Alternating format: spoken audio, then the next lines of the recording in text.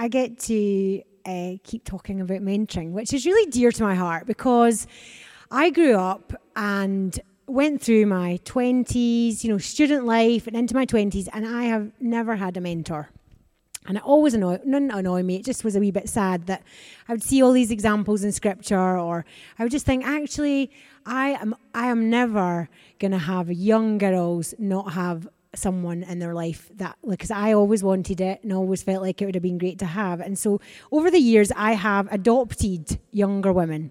So I've been doing it really since, I don't know, I was probably in my mid-20s or maybe older, and I took on my first adoptee. And kind of really what it looked like to start with was just me helping them through their dissertation, helping them through the stress of university, and just being that sort of, walking through life, supporting them and loving them. And then it started to transition and it got into, all of their God journey and all of that. And so it's something that I personally have been doing for a very long time.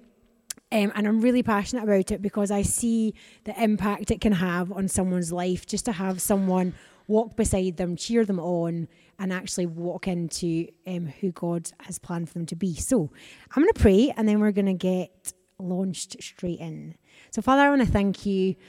Oh, thank you for your presence. Thank you that we're your kids. And I thank you that you are our biggest cheerleader. You're the one whose affirmation of us matters more than anyone else's. But God, I thank you that you give us people in our lives to run with, to walk alongside, people who are ahead of us, people who are beside us, people who are behind us, that we are never meant to do this alone. And I just pray that as I share today, God, that you'll just be speaking to us. We want to have hearts that are open to whatever it is that you want to say to us today. And we just say, God, have your way. Show us what you want to say to us, and let us have hearts that are open, where there's good soil, where seeds can be sown, things that have already been planted can be watered, and that we'll just mature and grow and be strengthened in our inner man. We just say, Jesus, we love you, and we just want to thank you so much. Amen. Amen, amen. So, equipping, you're probably like, oh, here she goes again. But it is one of our vision objectives for 2022.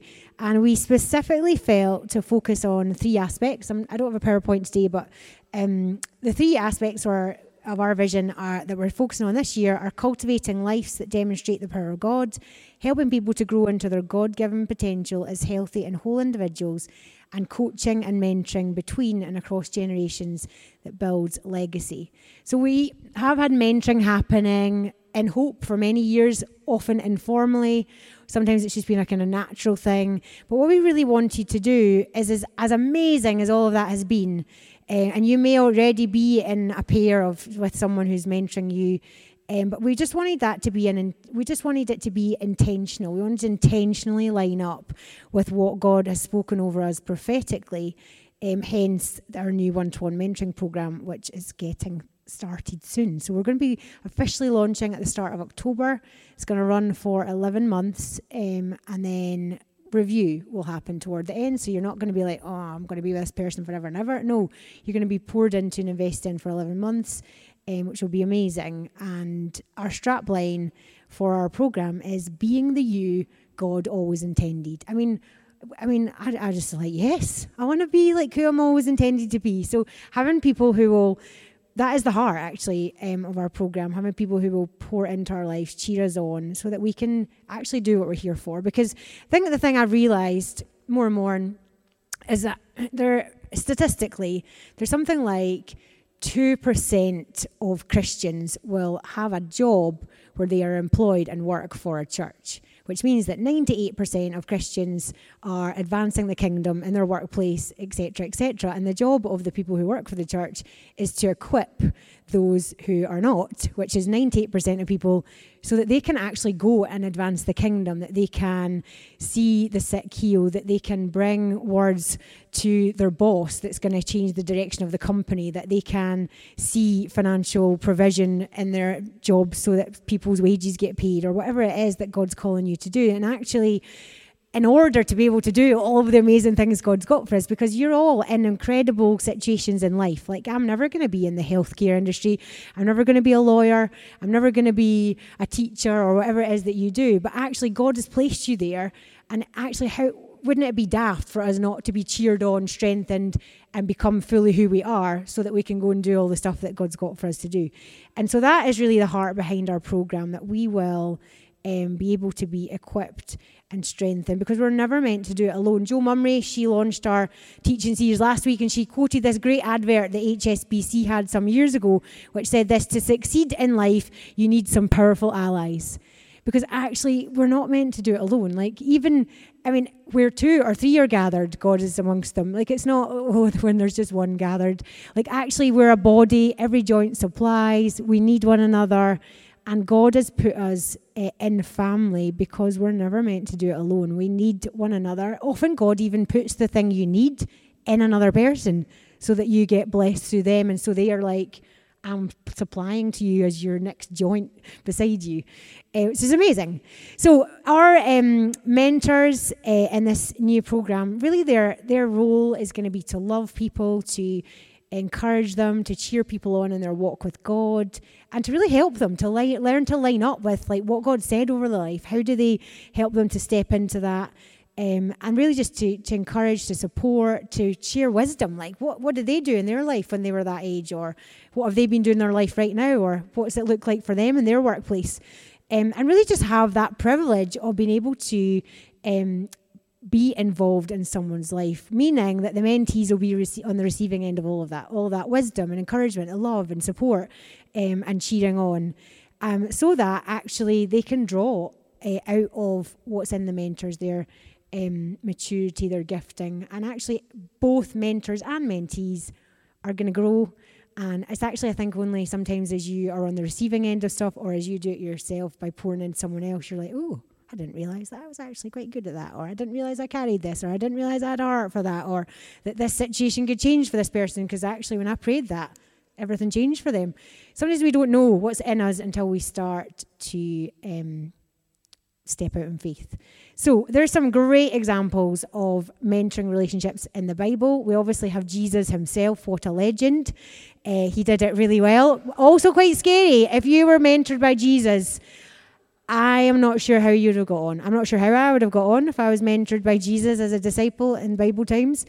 All that walking, for one, would have been quite tricky. So Jo did an incredible job last week. If you haven't heard it, I really would encourage you to listen to it. She looked at Elijah and Elisha and really pulled out some great golden nuggets. One of the things I loved, and I was like, I never really saw this before, was she talked about how although Elijah and Elisha had there's a lot of the same miracles that they did that were mirrored, actually they were completely different personality-wise, and she pulled out the scriptures that sort of showed us that. So I would encourage you to have a listen. So today I want to look at Paul and Timothy, our great New Testament examples, and we're just going to have a wee detour look at Barnabas, first of all, before we get into the Paul-Timothy relationship. So Barnabas, his real name was actually Joseph. Now, you may have overlooked this because I was like, oh, really? Oh, there he is. There he is in Acts 4. He really was called Joseph, and he was a Levite from Cyprus, and his nickname was Barnabas, which means son of encouragement. So Barnabas, we know that it was after Saul's conversion on the Damascus Road that it was Barnabas. The disciples in Jerusalem were scared of him. No wonder. One minute he's killing them all, and the next minute he's like, Jesus is king, I follow him too. No wonder they were scared of him. But Barnabas was the one that took Saul to the disciples in Jerusalem, or actually in front of the apostles, to actually share Saul's conversion testimony to them, which meant that then he was welcomed. And then, of course, we know that the Jews were seeking to kill him sometime after that, so he went back to Tarsus. Now, when he was back in Tarsus, actually, there is some disagreement as to how long he was actually there, but when God started to move amongst the Gentiles, Barnabas is like, I know the man for the job. And he goes and gets Saul, or Paul, from Tarsus, who they reckon had been there for about between 8 and 10 years. Certainly up to 10 years. And it's Barnabas that goes and gets him, brings him to Antioch, and then we know that sometime after that, I think they're there for a year, and then Paul and Barnabas were set apart for the work of ministry and sent out. Now, Acts 15, Paul and Barnabas had a disagreement. Always encouraging to read that, because you're like, do you know what? They were not all besties in the New Testament. That's okay, because sometimes relationships are difficult. That's okay. But it was over John Mark. So they part ways, and then Paul chooses Silas to go with him. And just as an interesting side note, you maybe already know this, but just to remind you, actually, from a mentoring point of view, Barnabas did such an amazing job with John Mark that Paul later said to Timothy in his second letter to Timothy, get Mark and bring him to me because he's useful to me in my ministry. So obviously that all got cleared up because, Barnabas poured into his life and Paul was like, he's awesome, I'll have him, which is amazing, so encouraging. So then we obviously have Paul and Silas after that, and they then meet Timothy in Acts 16. So I'm just going to read it's from the Passion Translation, Acts 16, 1-5. It says this: Paul and Silas came to the city of Derbe and went on to Lystra, the home of a believer named Timothy. His mother was a Jewish follower of Jesus, but his father was not a Jew. Timothy was well known and highly respected among all the believers of Lystra and Iconium. Paul recognized God's favor on Timothy's life and wanted him to accompany them in ministry. But Paul had Timothy circumcised first because of the significant Jewish community living in the region, and everyone knew that Timothy's father wasn't a Jew. And then verse 4, they went out together as missionaries, traveling to different cities where they preached. And then at the end of verse 5, all the churches were growing daily and were encouraged and strengthened in their faith. So Barnabas was Paul's mentor, and interestingly, as soon as that relationship changed, Paul himself finds someone to mentor in Timothy. So Timothy had a yes response in this moment. Now, we don't see it or read it as clearly as Joe was explaining last week with Elijah and Elisha, but we do know that he left his mum and he left his granny, and we do know that he must have really been very committed to Jesus. Because, Paul's like, hey, want you to join us. But by the way, you need to be circumcised. Now, no law for that to be a thing anymore. So it was no longer necessary to have a right relationship with God. And he was free from that. But he did it, which I'm not a man, but I don't think that would have been very pleasant. And there's a reason I think that it gets done when boys are babies. So there obviously would have been some time to heal before they were sent out on their missionary journey. So not an instant departure. Now, and then next what happens is Paul has a vision, which is great. If you were Timothy, you'd be like, oh, he's had a vision. There's a man calling from Macedonia. We have to go there. I think that would be quite exciting. So they conclude, that they have to go. They're called to preach the gospel to Macedonia. So we have Timothy along with Silas and Paul, and off they go to Macedonia. And when they get there, in Acts 16, we read about the conversion of Lydia. Now, if I was Timothy, I would be like, I thought it was meant to be a man. Where's the man? This is a woman who sells purple cloth by the river. And so Lydia and all of her household get baptized. And then, of course, there's the story of the slave girl fortune teller who's following them around for days. That must have been, I think, quite interesting for Timothy. I'm not sure if he'd experienced something like that before. So Paul gets fed up, he casts the demon out of her, and then we know what happens next, Paul and Silas. So Timothy's watching this. Paul and Silas get beaten with rods and dragged into prison by the leaders of the city and into the inner prison in Stock. So what on earth is going through Timothy's head at this point? Put yourself in the story. You've just left your mum and granny. You're maybe walking a bit uncomfortably still, bless him. And you've watched, this woman and her whole household get saved. Then there's been this woman who's shouting all sorts of odds because she's got a, demon in her, or lots of demons probably. No, I think just one python spirit, wasn't it?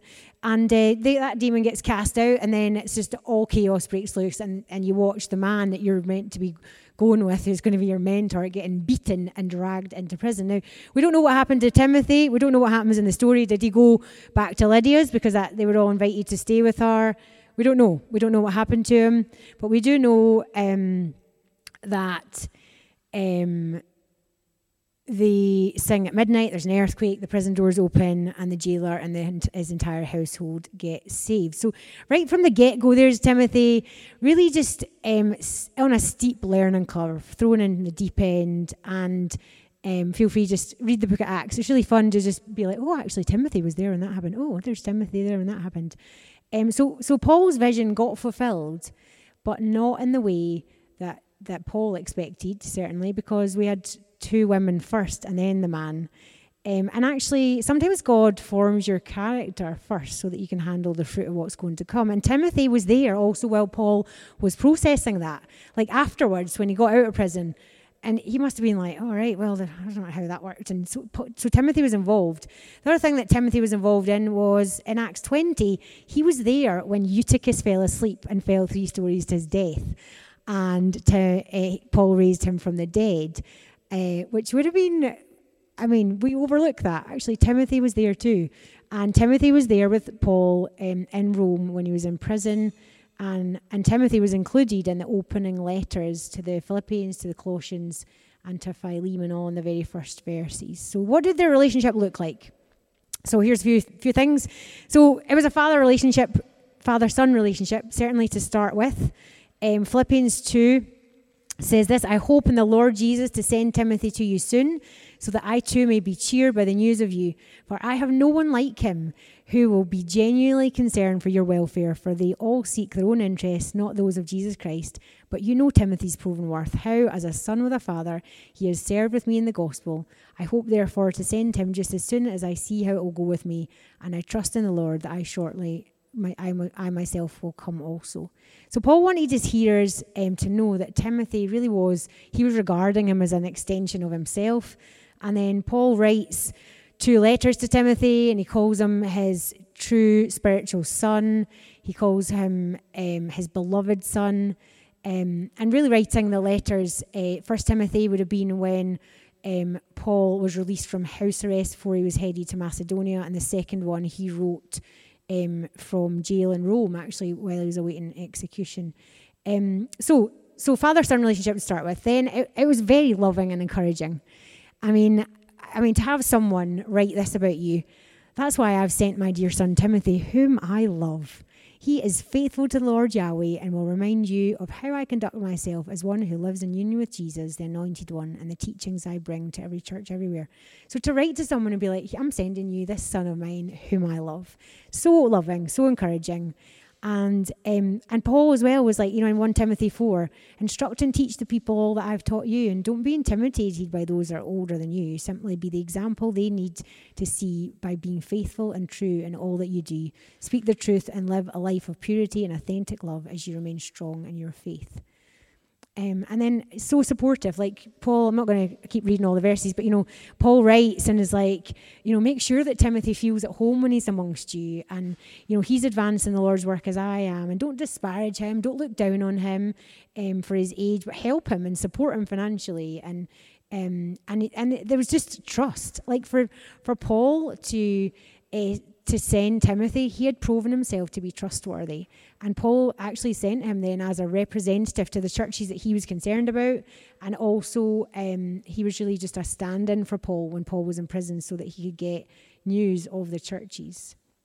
Their relationship was expressive. 2 Timothy 1:3, night and day I pray for you, thanking God for your life. I know you've wept for me, your spiritual father, and your tears are dear to me.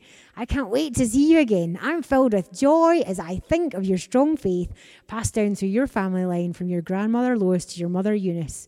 We clearly see here such a solid bond that not only did Paul is aware of who his mom and his granny are, but actually he's just like, do you know what? I've been praying for you, and you've cried for me, and I've cried for you. Like so much, such a deep, expressive bond, and actually just such a sense of wisdom and instruction. Like Paul was teaching him what he knew, and wanting him to, what you've learned from me, pass on, was what he said to him, and to carefully consider that what's been taught by me to you, and just encouraging him to guard the deposit that's entrusted to him. So Paul, he often disappeared first. So I just think for Timothy, bless him, he was equipped, but some of his equipping, yes, he was equipped as he was with Paul, just seeing how his life worked. But often Paul went on ahead. So, first of all, he goes to Athens. He leaves Timothy and Silas in Berea. And really, they were just charged with the task of nurturing that young congregation there. And then it happens again and again and again. And what actually I believe is that Paul was like stopping there being like an over-reliance on himself by Timothy, because he actually wanted to kind of push him and stretch him so that he would line up with who he was. And Paul did lay hands on him. Paul did pour into him. And I think what's amazing as well is that their father-son relationship changes. And that is the aim, actually, of our mentoring program. We don't want to have people who don't grow. Like, growth is actually the aim, that we change, we develop, we stand in who we are, we understand the authority that we've got, and we line up with what God's called us to, so that we can go and advance the kingdom and see everything that God's spoken over our lives come to pass. And that for me personally is my heart. I'm like, I don't care what you do, God. I just want to make sure that when I get to the end of my life, I've done everything that I'm meant to do. And I say to my friends, listen, if I die too soon, get me raised from the dead. If you know that my prophetic words of my life haven't come to pass, please just raise me from the dead, because it's not my time yet. I want to be someone who fulfills what God's put me here for, and not be distracted from that purpose. So there was growth. They became brothers. Paul started to really talk to, or write in his letters about Timothy being his brother and his fellow in the faith. And that really happened as Timothy's ministry advanced, as he was tested, as he had trials himself. So Philemon 1:1, Paul's opening greetings say, Paul, a prisoner of Christ Jesus, and Timothy, our brother, which really just points to the fact that Timothy had actually co-authored the letter. And then Hebrews 13:23 tells us that Timothy has been released from prison, and again refers to him as a brother. And then Romans 16:21, Timothy, my fellow worker, sends you his greetings. So not his son any longer, actually an equal, because he's matured and grown and is standing in who he is and what God's called him to. So that's their relationship. That's a bit of like, what did it look like? But what can we learn from the way that Paul and Timothy's relationship work? What can we pull out from their mentoring relationship? Well, for me, when I, just digging in again to their lives and what it looked like, I'm just like, it was clearly they spent time together. That would be number one. Paul and Timothy, well, not in order, just my number one. Doesn't mean it's the most important one, just in my list. So Paul and Timothy spent time together. They opened their hearts to one another. They were deeply committed to one another. And actually, Paul modeled something and gave Timothy an example to learn from. But then Timothy, on the opposite side of that, had to be really humble and teachable. Paul had to be patient. I'm sure he had to be very patient at times. We don't hear what did Timothy think, but I just like to read between the lines. I'm like, oh gosh, what was he saying at that point? Like, hey, Paul, like, that guy died, right? And now he's alive, the one that fell out of the 3 stories. Like, I don't understand. How did that happen? Like, what did you do? Like, how did you know? Like, did God speak to you to raise him? Did you just decide to do it? Like, what went on? Like, I think Paul would have had to be very patient. I'm sure Timothy asked a lot of questions, because I certainly would have. Paul had to be willing to encourage. He was, willing to pray and to give support. Paul gave Timothy access to his life, which was the highs and the lows. Like, there was nothing that Paul hid from him. If he was having a bad day and was having a tough time, then Timothy knew about it because he shared his life with him. And as I said, a lot of Timothy's training took place when he was with him. But Paul also gave Timothy opportunities to grow, to be stretched, for his gifts to be used. And Timothy was actually willing to be stretched and willing to be pushed out of his comfort zone and thrown in the deep end. Actually, a lot of what happened in Timothy's life, if he'd have said, no, I'm not going to get circumcised, and no, I'm not coming with you, actually, we wouldn't have had the incredible letters that Paul wrote to Timothy. Paul continually called out of Timothy who he was. Timothy was willing to defer to Paul's gifting and to trust God in him. And then we see that change, and it was vice versa. Like Paul trusted God in Timothy because he sent him out and to represent him. He trusted him. And Paul released an impartation into Timothy's life. I remind you to fan into flame the gift of God which is in you through the laying on of my hands. So their relationship was open and honest. They encouraged and challenged each other, I believe. And their relationship was one of deep love, of trust, and of honor. And I think the other thing that is important to point out is that age in this relationship was completely irrelevant. Because iron sharpens iron. It doesn't say, iron only sharpens iron if the person that's doing most of the sharpening is older and the person who's being sharpened is younger. That's not what Scripture says. Iron sharpens iron. And so age is irrelevant. And the relationship, although it started out with Timothy doing a lot of learning, it actually became a relationship that was mutually beneficial. So Paul and Timothy chose to invest in what God had given them in each other. That actually they had learned things. Timothy was well thought of. He was well known, so he wasn't just like a complete novice. And actually, he used what God had given him. He stepped out in faith. He learned from Paul. He went and he encouraged the believers, and he went to Ephesus and led the church there. And I think that it's important for us. Like, what are we doing with what we have? Like, God has given everybody in this place is an absolute legend. Like, even you. I just think you're all amazing, and I know that there's so much that God has put inside of you. And I think that actually this is an opportunity. This mentoring program is an opportunity for us to be like, wow, I did not know this was in me. Either because someone calls it out of you and cheers you on in it, or because you realize, wow, I didn't realize that would come out of me if I poured something into someone, that would be what would be there. And I think with the story of the parable of the talents gets me in a good way, but it's a massive challenge for us. And I think, the thing that's hugely challenging is that Jesus actually condemned the man who did not put what he'd received to use. And actually what he had, he buried in the ground, and what he did then when he dug it up, he's one talent or coin, it was given to the one who had the most. And I think that the ones who were rewarded were the ones who actually stepped out in faith and were like, I'm going to invest this, I'm going to do something with what I've been given, not knowing what would happen. And actually they increased what they had. And so for us, I just want to encourage you, we have so much to give, all of us. Like, God has put a real deposit. He's given you all revelation and wisdom. You have all journeyed your life with him and learned a lot of stuff along the way. And we can all learn from one another. And so I just wanted, to close, I'm just going to have you ask God a question, because it's fine. I stand up here, I'm like, yay, mentoring's awesome. You should do it. But actually, what does God want you to do? And so I just want to ask you, I just want us to take a moment, and you can close your eyes or keep them open or get comfy, however you want. And I just want you to ask Holy Spirit. Now, if you're a visitor, just before I say that, if you're a visitor and this is not normally your home church, actually this applies to you too. So please don't count yourself out. And you can be asking God, what do you want me to do with my talent? What do you want to do with what you've given me? How can I, who do you want me to cheer on or pour into? What does that look like? And just see who God shows to you. So I just want you to ask Holy Spirit, what would you like me to do about the one-to-one mentoring program this year?